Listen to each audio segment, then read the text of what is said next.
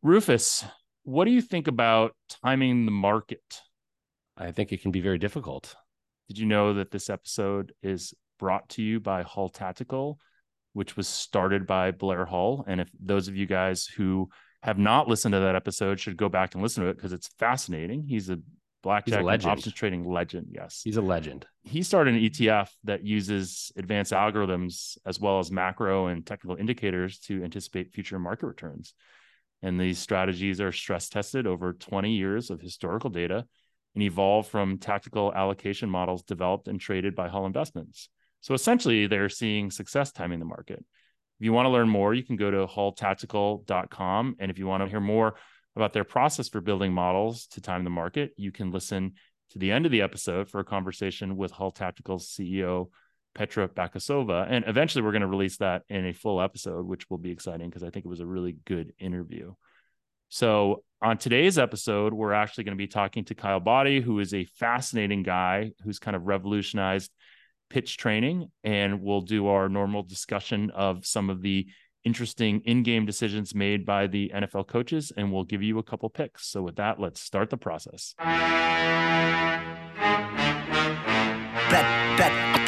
Bet the process.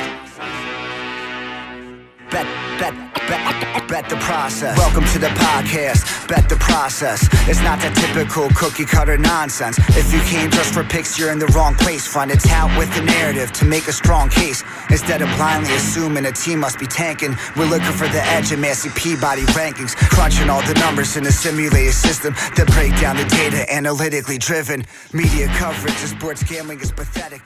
Welcome to another episode of the Bet the Process podcast, where Rufus is in his new home. Rufus, I like it. It looks very homey. Maybe get some wall hangings, and it's always nice to have like a sprinkler head right in your background. But it's important. I mean, especially if the building is labeled as combustible. Is it combustible? It's made out of wood. I don't know. It's built in 1915.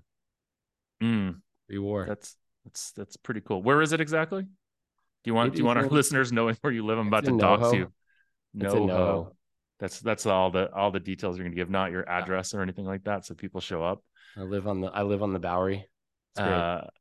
So how was your football week? Was not great, to be honest. Let's see. We didn't bet much on NFL sides or totals or anything on those except for some derivative type things. College football was not great. Your pre-game's lost.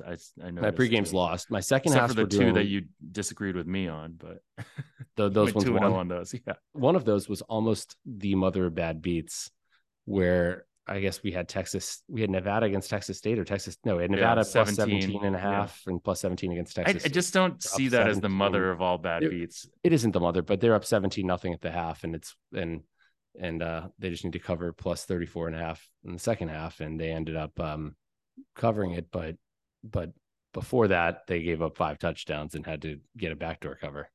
Yeah. Do you think Texas State is like a team that you need to reevaluate your priors on, or not really? I don't know. I didn't watch any of the game. Yeah, they had a lot of transfers too. Also, did you watch the Oregon beatdown? I watched a little bit in the second half because we had actually a Colorado second half bet. And I was like, Oregon kept their starters in basically the entire game. Did the Colorado won, right? The second half won? It did win, yeah. Yeah. We had the under in the second half there, which won pretty easily. Yeah. I think we might have had the second half over, actually, which didn't win. No, that did not win. No.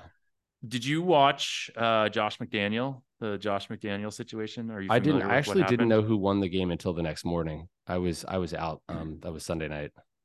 Are you aware of what the situation was, though? I am. Okay. I did my homework, Jeff. For those of you guys that watch this, right? The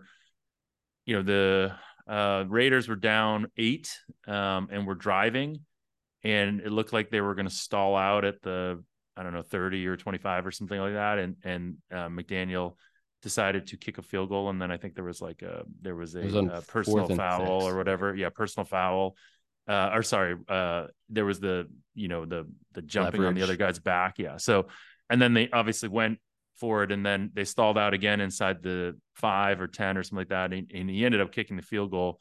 with 3 timeouts left and the 2-minute warning. And so, everyone's kind of crucifying him for it on Twitter, except for our friend Matt Davidow. And I think the first decision was definitely correct. I think the second one was on the margin. And I think that the interesting thing about this is people don't understand how different the Steelers are going to play based on situation. And it's crazy to think about, right? Like the Steelers are essentially going to crawl into a shell, trying to run out the clock, versus if they're tied, they're going to actually try to score. And so, even if you tie that game, which would require 50% ish, probably even less on that 4th down play, 50% on a 2-point conversion, right? Even if you do that, you are at best a 35% chance to win with the Steelers having the ball with over 2 minutes left. Would you say that? Yeah, because then for sure. So you have your timeouts left, so the Steelers can't just go full. The Steelers are going to be a little more conservative. But they're probably going to be able to bleed the whole clock, right? Oh, you're saying like they wouldn't necessarily. It's a tie game. They can't. Yeah. Yeah. They are worried about if they get a 3 and out, then the Raiders actually get the ball back with plenty of time to kick a field goal. So they're not incentivized to. There's a continuum there of this, right? Where ultimately, if there's like 3 seconds left, it's a terrible decision, right? So it is very dependent on how much time's left on the clock. And so I wonder what that time, that number is, right? Ultimately, because that's probably where this decision is right versus wrong is the exact amount of time left and the timeout situation, et cetera. So right, and the fourth down, the Ben Baldwin's 4th down bot had it as 15, like a 5.1% win probability loss, kicking the field goal there. Right, but I think Davidow is saying that it's probably on the margin. It's not even. Yeah, I think the one thing you have to remember about these models is it's very hard to model the end of game stuff. Yeah, where these are not. There's not as many data points and there are these sort of factors that can really affect it a lot more, like how you expect the other team to play. And I think, the Steelers got a 1st down on their next drive, which effectively ended the game. Well, the fact that they got it on 3rd down was the bad thing. The Steelers could have gotten a 1st down and the Raiders would have been fine to get the ball back, but except it was on 3rd down. So you had the extra plays there and the timeouts called. So, they trusted their defense to get a stop, and they trusted that the Steelers were going to be playing it conservatively enough. Right. And I think, again, like this goes back to this idea that people are anchored from a loss aversion perspective on tying or not losing, right, versus winning a game, right? Because ultimately the field goal puts you in a situation where all you need to do is score a touchdown to win, right? Versus even getting a 2-point conversion, et cetera. And so, I get it, because I think ultimately the idea that you want to win the game versus like push to overtime, I think is largely still lost on people. You saw it. Seth Walder had the whole thing about, when you score a touchdown to be down by 4, going for 2 there versus kicking the extra point to try to get yourself in a position to basically win the game, right? And again, this is like counterintuitive. And people are doing this, Rufus, this whole idea of going up by 11 versus 10 also. So, there's obviously some more analytics there too, but it is interesting to see how much people are starting to make more optimal decisions. Even Green Bay went for 2 down by 7. They were down 14, scored a touchdown, went for 2, and then ended up winning the game in regulation, which was pretty cool. We had Green Bay -1, so that was nice. I feel like that kind of teases our interview we have coming up a little bit too, where talking about how teams' acceptance of analytics. Yeah, I think we're gonna have Kyle Boddy on later, and he's worked in baseball and is largely responsible for the fact that a lot of these pitchers throw in the high 890s these days with his training techniques. But yeah, the idea of analytics and different ways to approach things, I think will be an interesting discussion with him. Do you want to do our timing the market segment? Let's do it. So for this week's market timing segment, brought to you by Hull Tactical, an ETF that leverages market timing, and the sponsor of this week's Bet the Process podcast, Hull Tactical. For our market timing segment this week, we're going to talk about timing the market for NFL games related to injuries. And last week, the Bengals, Joe Burrow was questionable to play. He did end up playing, and that line ended up moving. Jeff, how did you time the market to gain advantage? Yeah, we played the Bengals early in the week at -2. And obviously, I knew that the reason we saw value in this was really the, unknown of Joe Burrow, who obviously is very important playing. And I believed that he was going to play, mostly because I thought it was just such an important game, that he was, the likelihood was probably higher than 50% that he was going to play. And obviously the line later in the week moved, when they announced on Monday that he was going to play, went to 3. And, so there is a risk to playing that early before the information comes out. But sometimes you have to do that in order to try to gain any kind of an edge, obviously. And if he was announced out, it probably would have gone to even, or maybe even, -1 or something like that, like +1. So I took a risk. And I think sometimes you need to do that. And the sort of timing the market kind of all about, information is trying to like jump that information sometimes, which, it can be a fool's errand at time, but sometimes if you want to get an edge, that's what you got to do. So that you was had an opinion and you were right. Yeah. So that was the Hull Tactical timing the market segment, brought to you by Hull Tactical. And we'll bring in Kyle Boddy now, and then we'll talk to you guys all on the other side. We now welcome in Kyle Boddy to the Bet the Process podcast. Kyle, welcome to our 7 listeners. Welcome you. Well, thanks, Rad. That's more than our podcast has, so that's good. How many more? Can you quantify that? 7, probably. So tell us a little bit about who is Kyle Boddy. We mispronounced your name in the intro, so sorry about that. Oh, it's quite fine. Yeah, long and short of it is I'm the founder of Driveline Baseball, widely basically accepted as the largest data-driven baseball player development company. But we're in other sports as well. I just got back from an NBA engagement with a couple of people who know you, Jeff. So I'll leave it at that. Nice cliffhanger. Well, that could be anybody, right? But then, very well known.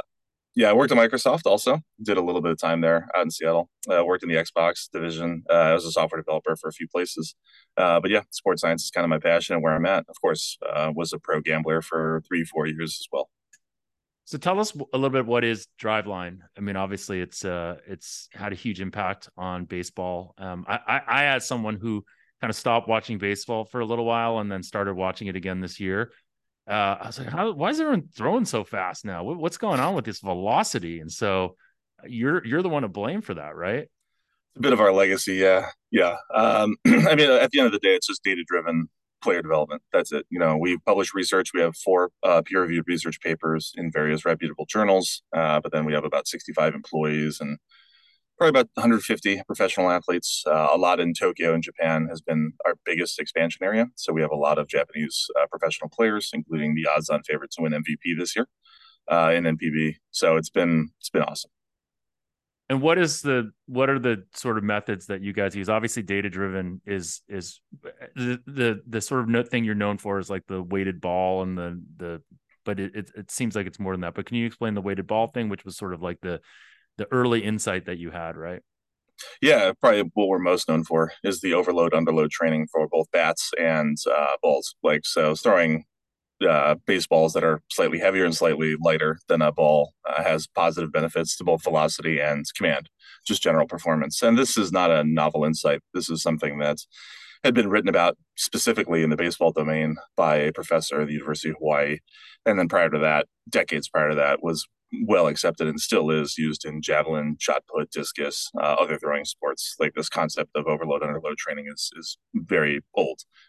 So it's just something adapting that to a more modern training system for a slightly different sport.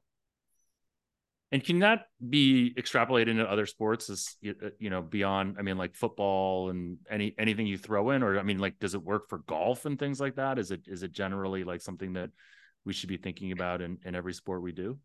Yeah, definitely. Golf is well accepted. There's a couple different systems called like the Stack system is probably the most popular that's out there. Dr. Sasha McKenzie uses it, or he's the proprietor of it, and it's great system. I know Dr. McKenzie quite well, and it works wonderful for that. And probably the largest exponent of that blew up on the tour was Bryson DeChambeau.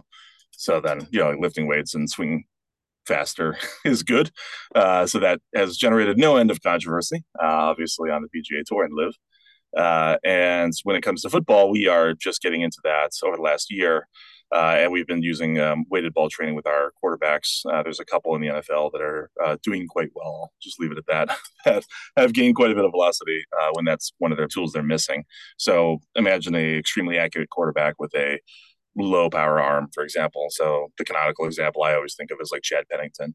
Obviously, his is due to injuries, right? But then there's others like Philip Rivers, may have been even better. One of the era's most underappreciated quarterbacks. Well, he's more of a shot putter than a thrower, though.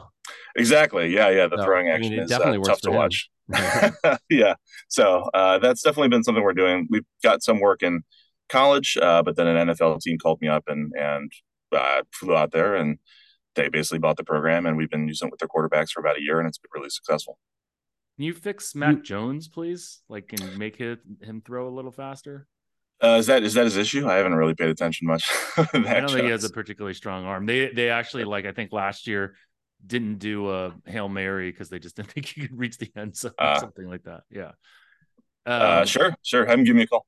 I will. I'll text him, and I'll text Bill and have him give you a call. Perfect. You talk about this culture of experimentation, or sort of what makes Driveline unique. I mean, really the thing is that we just test everything we do. It's a really novel concept, like taking it from a science-based / gambling background. Like, why wouldn't you back test your hypotheses? Doesn't seem that crazy to me. But it is in sports. Yeah, as you know, I mean, you've been in professional sports, just this concept that you would test what you say you're going to do and like have controlled experiments is like very heretical. So doing that inside of an organization could be very difficult. So that's why we built our own company to try to gain traction. And turns out that it's a winning recipe to get really good results. You mentioned on the Risk of Ruin podcast, which, by the way, if you all haven't heard Kyle on the Risk of Ruin podcast, it was fantastic back, I guess, in June. You mentioned when you were looking into injuries, and because you're training, you were training high school and college baseball players at the time, and you wanted to make sure you weren't messing them up. And you said that you didn't find, essentially, we know nothing about injuries. What have you learned, about, if anything, about that? Very little. I wish I could tell you a much more confident answer. Unfortunately, it's a really tough problem. I think the biggest breakthrough, so to speak, is going to not be on the biomechanics side, on the throwing the ball and observing the pitcher and mechanics. I think that's where everyone goes to because that's the final product they see on TV. But I think that's potentially too late in the process. I think what we probably need to really focus on is the increasing amount of biometrics that are available, whether it's wearing a whoop strap or an Aura ring, tracking your sleep, hydration, these physical therapy modalities, testing muscle groups, just collecting all this types of data. In fact, I tweeted out last night about that. Just like how can you log on to Twitter? How can you see what changes dramatically day to day, week to week, month to month, what's being developed on OpenAI's platform and all the open source models that are out there, and then think that I don't want to collect this data, collecting like shoulder strength every day, it can be a pain in the ass. There's no doubt about it.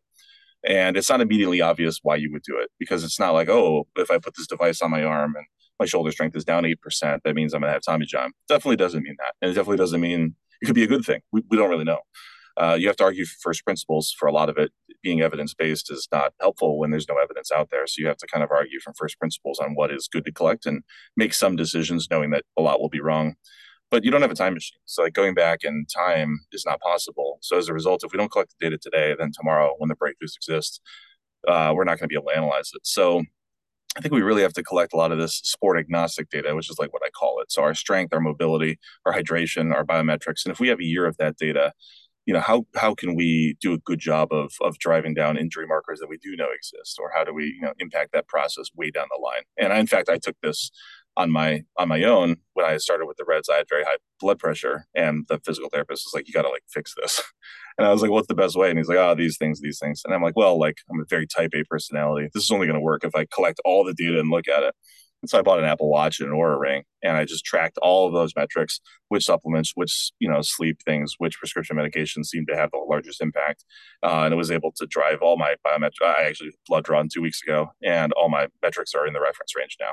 So like those abilities to like just like be hyper focused on these areas, you never know what's going to matter, but being able to just collect all this data and analyze it later is, I don't think, controversial from a scientific or definitely not a gambling perspective. Obviously, this makes a lot of sense to all of us. But in the sports world where it's very deterministic and not probabilistic, we're very bad at that. So like that's something probably the core tenet of how sports bettors win, no doubt. But that's what applies to business too. You're trying to gain an edge, and I mean Yeah, 100%. the moneyballization of baseball, arguably, I think has made baseball less entertaining to watch. Fewer bunts, hit and runs, balls in play less often. But it makes sense for teams to try to exploit every advantage they can. And, walking more and seeing more pitches was a huge advantage. Do you think that, in essence, having all these guys that can now throw a lot harder is good for the game of baseball? I mean, obviously it's good for the individual pitchers to gain advantage, but where does that take baseball? I think it's a great question, and we're seeing it in all the sports, right? We're seeing a ton of passing in NFL. But that happens to be more entertaining, so that's good. But that's not always the case, right? Incentives are not always perfectly aligned, and this happens both in basketball and baseball and golf. I guess, like if you don't think that hitting the ball far is entertaining, which a lot of fans don't. Everything's turning into a power game, and it's not devolving. It's just reaching this end stage of this local minima where everything is power based, and that's just life. Like that's where we're going to be. So we have to reward command. We have to reward the small things. So how do we do that? MLB has done a good job this year, I believe, of making the bases larger, increasing chances to steal bases. So this allows for people like Ronald Acuna to hit 40 homers and steal 60 bases, something that's, I don't know that it's been done before. It probably has, but very rare, right? Like the stolen bases are up 18% or 20% this year. And that's always cited as the most exciting play in baseball. So it's great. We're incentivizing stolen bases by pitchers who don't hold runners. That's great. The problem is that the stolen base alone is not enough.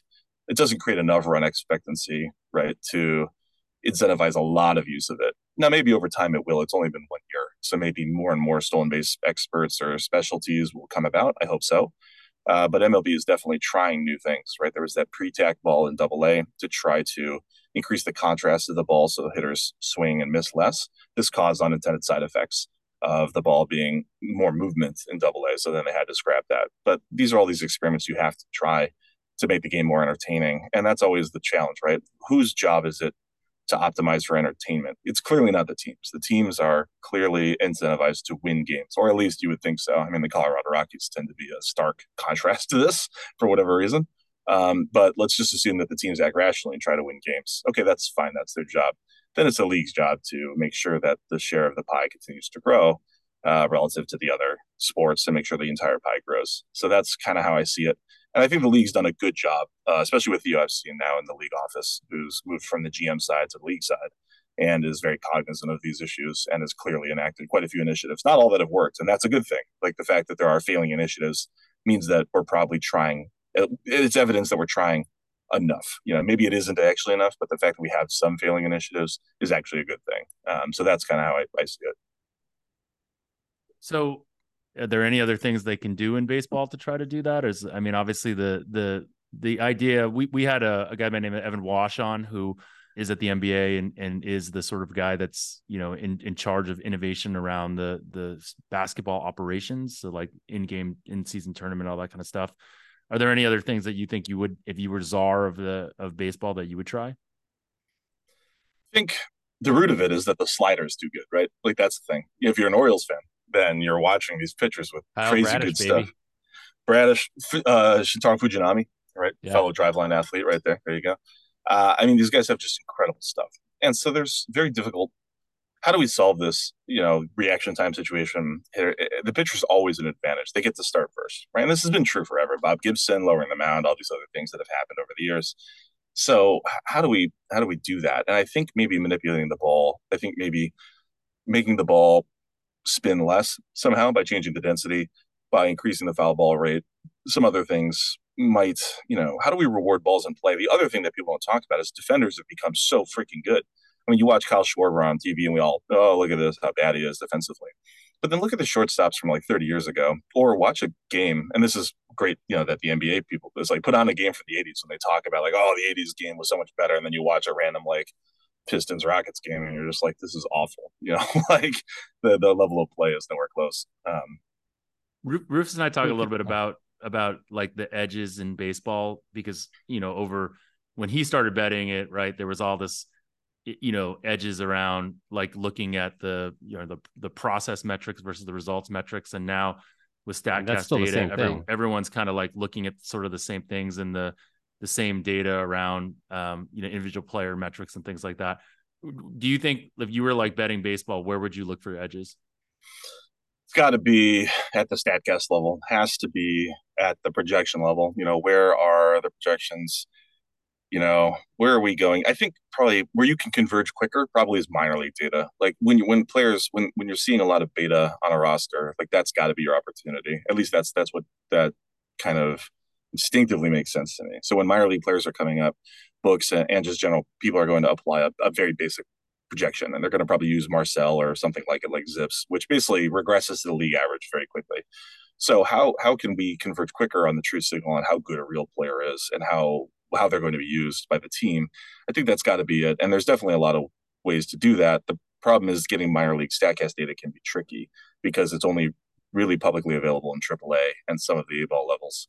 But that should be enough, because our projection models internally at Driveline converge much quicker and they're much better because we use StatCast and batted ball data. So for example, internally, when a certain player was here in training a couple of years ago, we had just rolled out our new model, which takes all of the in-gym data. So no actual at-bats on the field, right? It's just, here's how heavy they deadlift, how high they jump, how fast they run, what their biomechanics look like, what their pitch spin, batted ball data looks like, but bat speed, connection score, all these other things.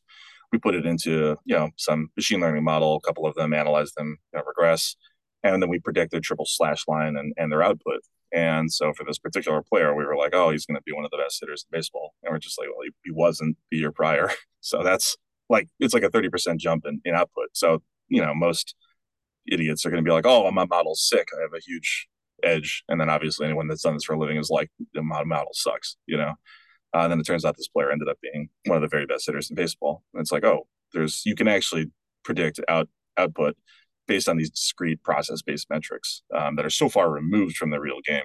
So that goes back to Rufus's original point, which is just like the moneyballization of baseball is nowhere near complete. Like we're continuing down that path and being able to have these process-based outcomes. People think the process is, the walks and the take rate and the BABIP and regressing, but there's a whole another layer of component below it in bat speed and physical attributes that have strong signal to predict how successful someone's going to be. And we're just starting to get there. Probably only a few of the organizations have models around that. It's interesting. I mean, the first thing I think about when you talk about that is like, okay, some guy's added a new pitch, or he's made he's made a lot of physical progress or something like that. And you expect, okay, he's going to do better, but also it should change kind of how you weight his past data. I mean, and I think an example of a guy that kind of made a big leap and maybe the projections didn't think he would is like a Kyle Bradish, who the beginning of last season, before he got injured in July, I think it was, he had like an ERA of like 7. And then he's basically, since he's been, I'd say, one of the top 5 starters in the American League since last August. And he always had the stuff, but it was like him taking that sort of big step. And so being able to sort of predict, rapid improvement that some of these players have is kind of such a challenge. Bradish is a really good example of one of the first people I think that people will understand what the Orioles stand for, because they had done it for a long time in Houston, is that Bradish was severely undervalued. And I thought so, even out of college. And there's a lot of reasons for it. Like, he pitched at a school that's at 4,000 feet elevation, gives up 1 billion homers in New Mexico. Like, it's very hard to evaluate players in those environments. Additionally, he had plenty more development to go. Like when you take a player first overall, fourth overall out of a great school like a Paul Skeens out of LSU, there's probably just not much more player development to come. Like he throws 100, his stuff is elite. He's very good. So, but what about the players that have some room to grow, right? What about a Bradish that came from a smaller school that had all the components to succeed, but maybe didn't express them as best he could in college and even in the minor leagues? And I think that those are the players you try to bet on, but then you have to weight the fact that what team are they with, right? Because if you're a fantasy sports DFS or you bet sports, if Bradish is on the Rockies, best believe he's still in Double A. Like he's just not getting out, right? Because their player development organization is so bad that either Bradish has to take control of his own career, which he certainly can, right? But then the fact that you play for an organization that's so backwards and gets the least out of the most, that's very difficult, and that has to be a major weight in your models if you're a bettor for sure. Can I add, like, kind of going a little bit of a segue, but it's something I'm very curious about. That sort of bothers me about the Orioles this year is the bullpen usage. I mean, it feels like they've been, they played matchups. Brandon Hyde's played a lot of matchups, platoon stuff. But the biggest thing is just it feels like they've been overused, and you're like they don't have a lot of guys going multiple innings, and it's like he's managing every game to win that game, it feels like, and getting guys up when they don't even go in the game, things like that. I'm curious, do you have any analytics on that in terms of, I mean, and I guess it would probably be different from pitcher to pitcher too, but are teams looking at this? Are they saying, okay, this guy gets up and throws, this is like, I don't know, we have a way of saying this gives him some sort of risk, or I don't know. Is there any analytics on that, and the effect of like a pitcher warming up, and does that differ from player to player? Yeah, I would guess that the Orioles, I don't know for sure, but I would guess that the Orioles are in a really similar spot to Houston was when they started to break through, right? Like, so I would guess that the Orioles' internal projections thought that they were going to be an okay team this year, that they'd be slightly above 500 would be my guess. That's and is that okay? I didn't even get that. I would guess that they're probably pretty close. And then when you have these breakout seasons and the team is contending for a playoff spot, your roster building gets a little bit exposed. That's just my guess, right? So then you have these breakout seasons from a lot of unexpected players. Kano is a good example, Fujinami, Bradish. And you haven't exactly maximized your roster for durability and like, okay, we're going to contend for the World Series. And this is what means. It means 4 pitchers that go deep and this, and bullpen arms that are reliable. And then you find yourself so much further ahead of the curve. And it's no secret that the Orioles de-emphasize pitching in acquisitions and trades, because that's exactly what they did in Houston. There are much more variance around pitching performance. So as a result, you acquire all the best hitters you can in the draft. Pitchers tend to be very overvalued in the draft. And if you look at the Orioles drafts and the Astros draft under Elias, then you can tell that pitchers don't get taken in the first 10 rounds there. It's just not what happens. And as a result, that leads to patchwork amount of pitchers that need to get this thing going, and then over reliance on the bullpen. So I think it's a chaining effect, like a Markov chaining effect, where they're just not exactly ready to contend for the World Series, but it just doesn't matter because the team is that good. So I would guess that how Brandon uses the pen is probably how the front office wants it to be used. And in all reality, unfortunately, is just how it has to be used to get the most out of these players. But it definitely does take a toll on the players. Getting them up and putting them in the game and all these things definitely does wear on their arm. And they're cognizant, for sure. They know that it's not the best approach, but you don't get a lot of chances to win the AL East, so you got to strike while it is where it is. And hopefully that enough relievers can be developed over the offseason in this past year and then coming into next year that you can patch it up together for the next year. So really quickly in player development, and then we'll get to some more general questions. The Rays have been better than practically any organization. I would argue in all major sports, it doing more with less, and especially on the player development front. What do they do that is so different? And what do you think is sort of the next sort of frontier in gaining alpha for an organization in the player development side? I hate to say this, Anna. It just seems so boring, but I mean, it's just true. It's these organizations, how they run their business is so terrible. It's like if you were imagined to run $1 billion business the way that a lot of these organizations do, it's crazy. There's just no org structure. who's in charge of what. There's no discrete outputs. Like the concept of like product owners and like task boards, and we don't even have to get that, process and system driven. I'm not necessarily that guy. I've worked long enough in Silicon Valley to learn to hate a lot of those tools. The point is just like the concept of how to run a business is very absent in most of these organizations. And it makes sense, right? Because it's a captured market. There's 30 franchises. If there are any more, it will be at because MLB says so and because the owners agree. And as a result, when it was a 40-round draft, now 20 rounds, you're getting 20 new players every single year. So every single mistake that you make is covered up by this natural variance of the draft, and you're constantly adding all these players. And so what the Rays and the Dodgers do extremely well, for example, and they're they're completely different ends of the budgetary spectrum, which I think is what illustrates their commonalities, which is that they do care about the depth of the organization. They do care about every single player. Like the players that contribute at the major league level for both teams can come from any round. They're the players like James Outman, who signed for $10,000, Tony Gonsolin signs for $5,000, and they have success in the big leagues. That is a good story when it's the Oakland A's and when it's Moneyball. That's a great story. It's less of a good story when it's the financialization of a team like the Dodgers.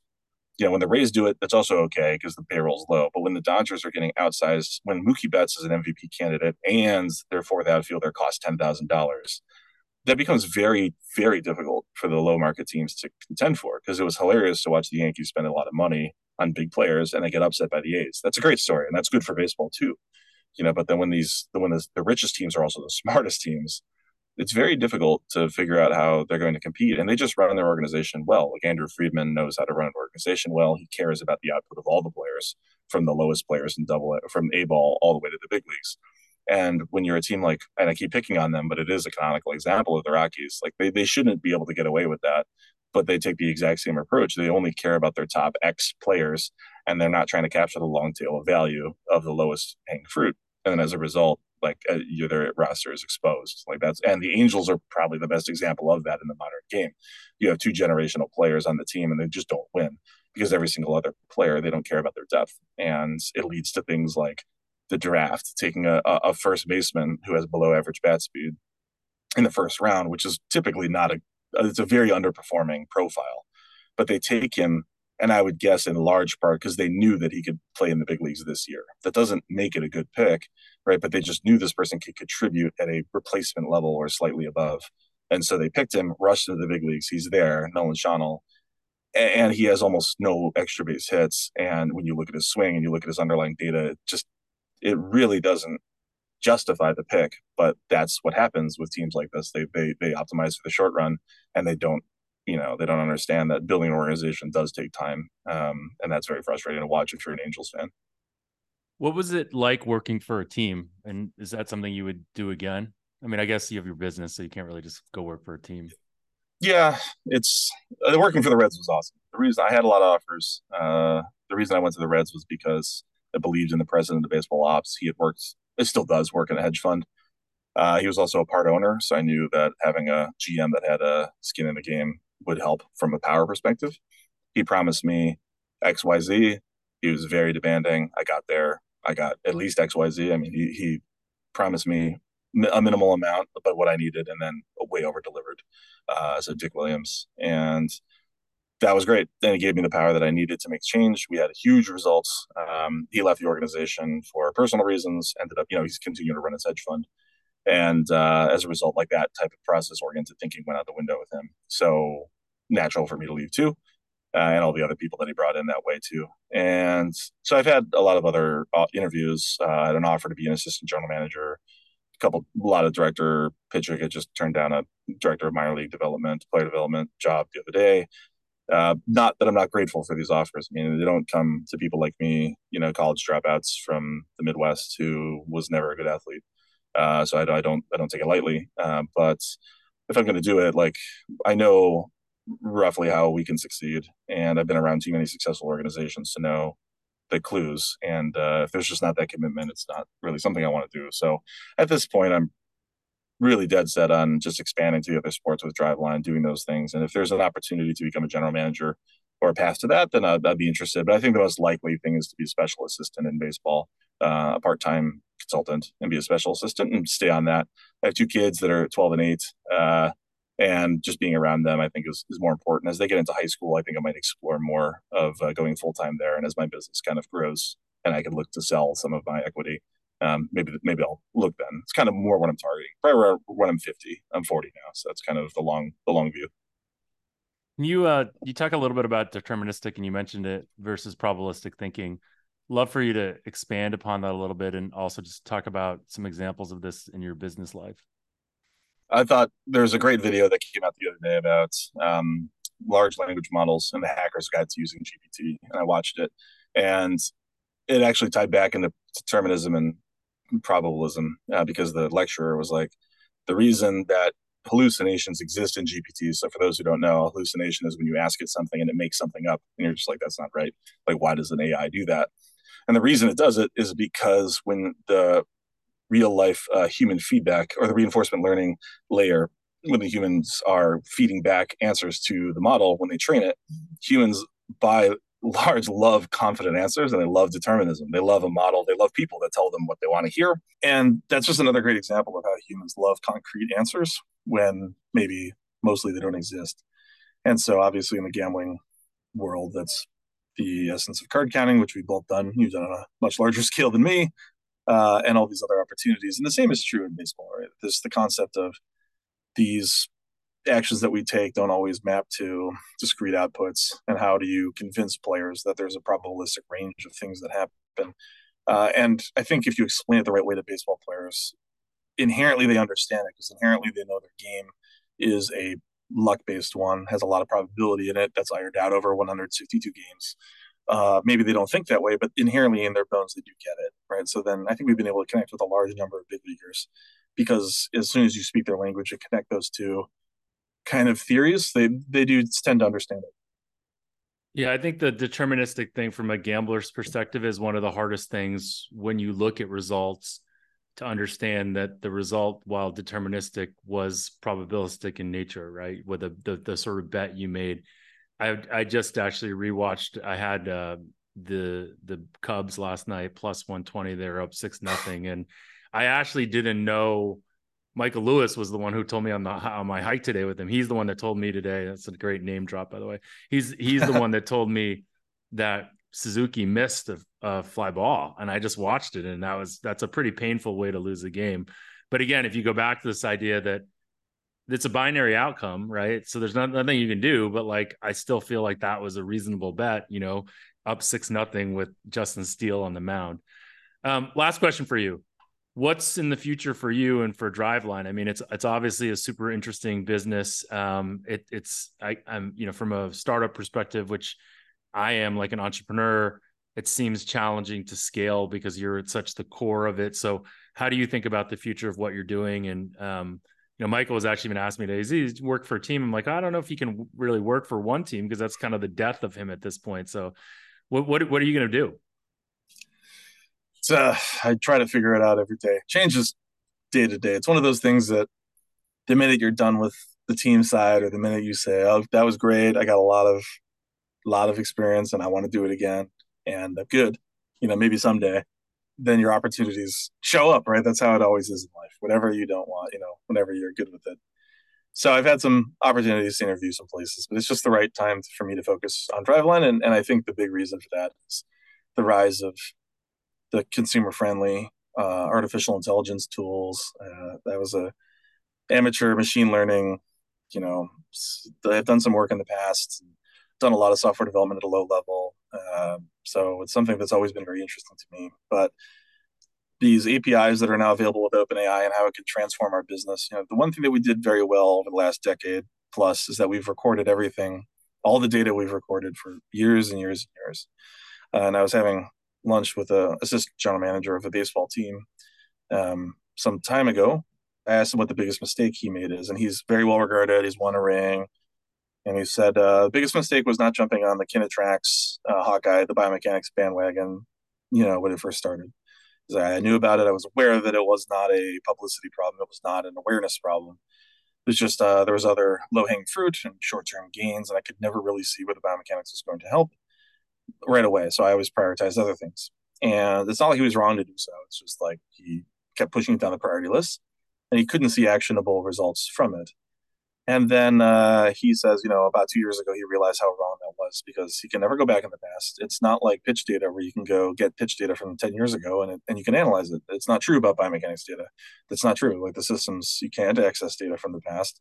It's only good for the licenses the year you have it and only the data that you own collect as well. And he said that's just such a lost opportunity because the next breakthrough will obviously be about biomechanics and human movement. And he was adamant that that was the case. And this team has had some breakthroughs on that side, but he knows that it's nothing compared to what's coming. And I agree 100%. And he said, he made the same kind of judgment I did this year. He said, what accelerates the stupidity is that the availability of these large language models, stuff like the CV stuff that GPT released, or OpenAI had released yesterday, the vision module.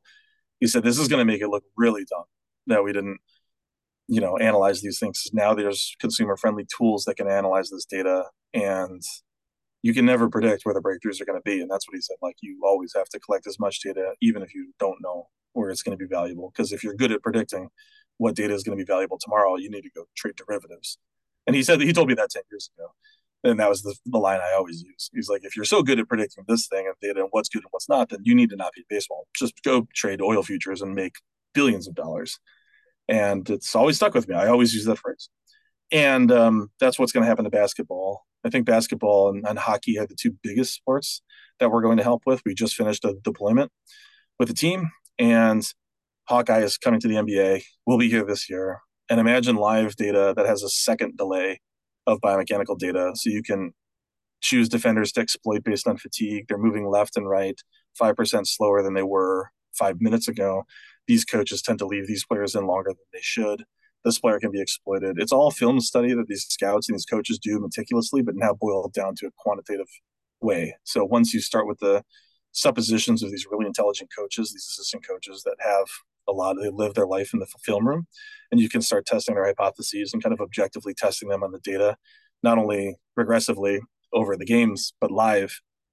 I really think that the NBA is in for its biggest change in the next 5 years, because I think how TrackMan has changed and Driveline has changed baseball, which you guys are kind enough to say with the velocity, that's coming to the NBA. And I don't know exactly what it's going to look like, but I think defenses are going to be massively exploited by real-time biomechanics. And I think Driveline is going to develop that application because we know the most about how to do those things. So that's just one of many things. And I think Hawkeye will be employed in hockey, and I think the same applies there. So that's what excites me. And that's what I think is really, really in our future. Baseball too, but the other sports are just starting to get their hands around this data, and I see massive opportunity. Awesome. Interesting stuff, Kyle. Thank you so much for joining us. And we'll look forward to seeing what you are up to in the future. So thank you. Awesome. Thanks for having me on. All right. Bye-bye. So that was our interview with Kyle Boddy. Hope you guys enjoyed it. But Rufus, are you excited for this playoffs with the Orioles? You know it. You know I am. Magic number 2. Is that what it is for them to clinch 2 to win the division? Yeah. That's exciting. If they lose, they have 5 games left. If they lose all of them, the Rays go 3-1, then the Rays will win the division. But basically, the Orioles just have to go 2-3. And if the Orioles go 2-3, it doesn't matter what the Rays do. Don't you feel like the Rays are kind of like limping to the finish line with no, Wander Franco, no Shane McClanahan? Like they've been limping all season. Like they're such a good team, and they have been so unlucky with injuries. Yeah. Or is it luck? Huh. I don't know. We can use that. Yeah. Kyle Boddy. That's the, the analysis of like health and whatnot. Do you remember who we picked last week? I think you picked Tampa Bay, so you lost. Boo hoo. And I think I picked Tennessee, which was also not so good. So not good. Let's just say that we did not do particularly well. My Circa Millions picks did not do great either. I fell out from 27th place to like 250th place. Who'd you have in Survivor? Top entry. But Survivor, I absolutely nailed it. My model of the selection percentage, just based on what people had picked in the past in the Circa Millions contest as a function of future value and current price, had Jacksonville pegged at 43%, and Jacksonville ended up with 40% of the selections on them. So wow. We ended up taking, we took the Cleveland Browns with half of our, I think 4 of our 9 entries. Mhm. We took Cleveland, which had a 0.1% ownership there. So that was nicely leveraged and came through nicely. We took the Dolphins with 4 of them, which ended up at 2.3% ownership. So we were leveraged well there. And then we had 1 on the Chiefs. And I think the Chiefs were in the 8 to 11% range. And it might have been actually even higher. I think actually the Chiefs. You had 3 games that you didn't have to sweat at all. That's pretty correct. awesome. Correct. But it's going to be really interesting, Jeff, this week, because you have you have, I think, 4 or 5 games with big spreads. And I'm including the Chargers game in that because I think that line's going to go up because I always hate the Chargers. And I think that line is right where it should be. So that tells me something. But you have that game, you have Dallas, New England, the big one, San Francisco, Arizona, and then Kansas City, Jets, and then Eagles, Washington. But what's interesting though is that so many of these teams are playing in the sort of Thanksgiving mini week. So for the Circa Millions contest, there's actually 20 weeks in the season, and the Thanksgiving / Black Friday games comprise a mini week. Oh, wow. And then that's kind of a cool idea. It is. And then also the Christmas Day games. There's 3 games on Christmas Day that comprises a separate mini. So you have to save teams for that. That's interesting. And so the thing is, it's all the good teams playing. Strategery. It's basically all the good teams. I think San Francisco plays on both those mini weeks. Dallas plays on Thanksgiving always. Kansas City, I believe, is the Thanksgiving week. And I believe the Eagles are one of them as well. And so trying to figure out how that's going to affect ownership and how I should view it as well is interesting and challenging because I want to be contrarian, but I also need to, I want to have a team left. Makes sense. And I think that's a big reason. Who are you going to pick this week? People were so high on Jacksonville last week because Jacksonville is not, I don't think Jacksonville was a Thanksgiving Christmas Day team. We got an England game this week, huh? Yeah, Jacksonville versus the Falcons. Yeah. Does Jacksonville suck? I mean, it seems like they might suck because they didn't score any points against Kansas City, but Kansas City's D, I guess, is pretty good. And then they just got boat raced by Houston. So it wasn't good. And that's my analysis. They suck. I mean, my analysis is that we are overreacting to, it seems like each week. We always do that. It's the NFL. Yeah. Who are you going to take this week? We need to pick. I've not run the survivor analysis model yet. What about But what about our pick for the week? Maybe you can do a college game for the kids. Oh, I might actually a college game. Yeah, nah. The Carolina game just went off the board. Something must be happening there. Carolina, Minnesota. Oh, Bryce Young versus Dalton. There's a lot of quarterback injury issues this week. You have Carolina. Dalton played well, by the way. I was watching that game because we had Seattle -6. Dalton's an -5. Upgrade there. Yeah, I know you like him because he's old and white. Exactly. So well, he's not an upgrade for the future for Carolina, but right now, thanks for clarifying the future. There's not much future for Andy Dalton. Yeah, I don't think they didn't invest heavily in him. It looks like Derek Carr is going to be gone. I think that's pretty much more set in stone with the AC joint in the shoulder. But Garoppolo's in the concussion protocol, and I'm missing one of the games. There's one more. There's a lot of this week. It feels like. I wish that I had taken New England +7. Are sevens widely available now? Indy, Minshew, and Richardson. Yeah. Again, who would you rather have? Though? At this point, Minshew. I kind of agree. I think they're going to be pretty. But close. I mean, it doesn't really matter, right? Because ultimately, Indy is playing for the future, right? So they want Richardson to play. I mean, winning or losing the season for them probably doesn't matter. Although they've looked reasonable. I mean, they beat the Ravens. They did beat the Ravens. Knocked out even more Survivor people. Yes, and also the Cowboys, right? That must knock some people out too. Yeah, it was a very, very upset filled week. Roof, who's your pick? Maybe Tampa against the Saints, against the Jameis Saints. The Saints defense is pretty good though, but it is. I'm gonna go with the Patriots actually. I like them too. Is that 7? Do you have 7 or are you 6.5? I'm seeing 7 here. Okay. Yeah, that would have been my pick also. You took my Patriots, Rufus. You know I love the Patriots. You know, normally I would give out, actually it's 7 juiced to it's like -7 plus 100. It's circa. So that's +7 minus 120. I think it's going to go down. The unabated consensus, no vig, is -7 plus 109. So we're closer to 6.5 than to 7. And so I'm going to give this pick out at +6.5. I'm going to take the Dolphins. I think that's going to go to 3. It looks like it's like more or less 3. So I'll take the Dolphins plus the 3. I'm falling for the hype. Question. If you were McDaniel, would you have kicked the field goal to set the record? No, I like that he didn't do it. Yeah, me too. And I like that he just kind of like was like, I could do it, but I'm not going to do it. So, all right, guys. Thanks for listening this week. And we will talk to you guys all again next week. We talked a little bit about Google Scholar. What are some of the things that you're most excited about in the future of HTAA? Obviously, it's a very evolving effort. And as you think about the roadmap in front of you, what are the things that you're most excited about? I think I'm most excited about our potential ability to increase the number of bets. So when we first launched, we first launched with a model that was forecasting 6-month equity risk premium. So even though we had overlapping returns, you really had 2 independent observations per day. So that was pretty rough. And then, eventually we shortened the horizons and we were more successful once we were forecasting 1 day ahead returns. So now we have 1 bet per day.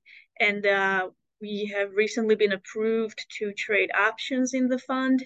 And we have spent a lot of time internally developing options trading strategies. So this will increase the number of bets we can place. And also that opens up potential for building more sophisticated models, which I'm excited about. Again, like when you're forecasting S&P 500 returns 1 day ahead, you get 250 observations per year. So with 10 years of data, you get 2,500 observations. So you can't really go, much more sophisticated than regression models. But once you open the door to being able to forecast options returns, you have so many classes and so many expirations and a rich history. So that really opens up the door for potentially using more sophisticated machine learning models. Are there any, asset classes or strategies that are outside of your world that you are interested in or that you put your money into? Like what are they, obviously the sort of high frequency in a low frequency world, blah, blah, that is the ethos of your investment strategy.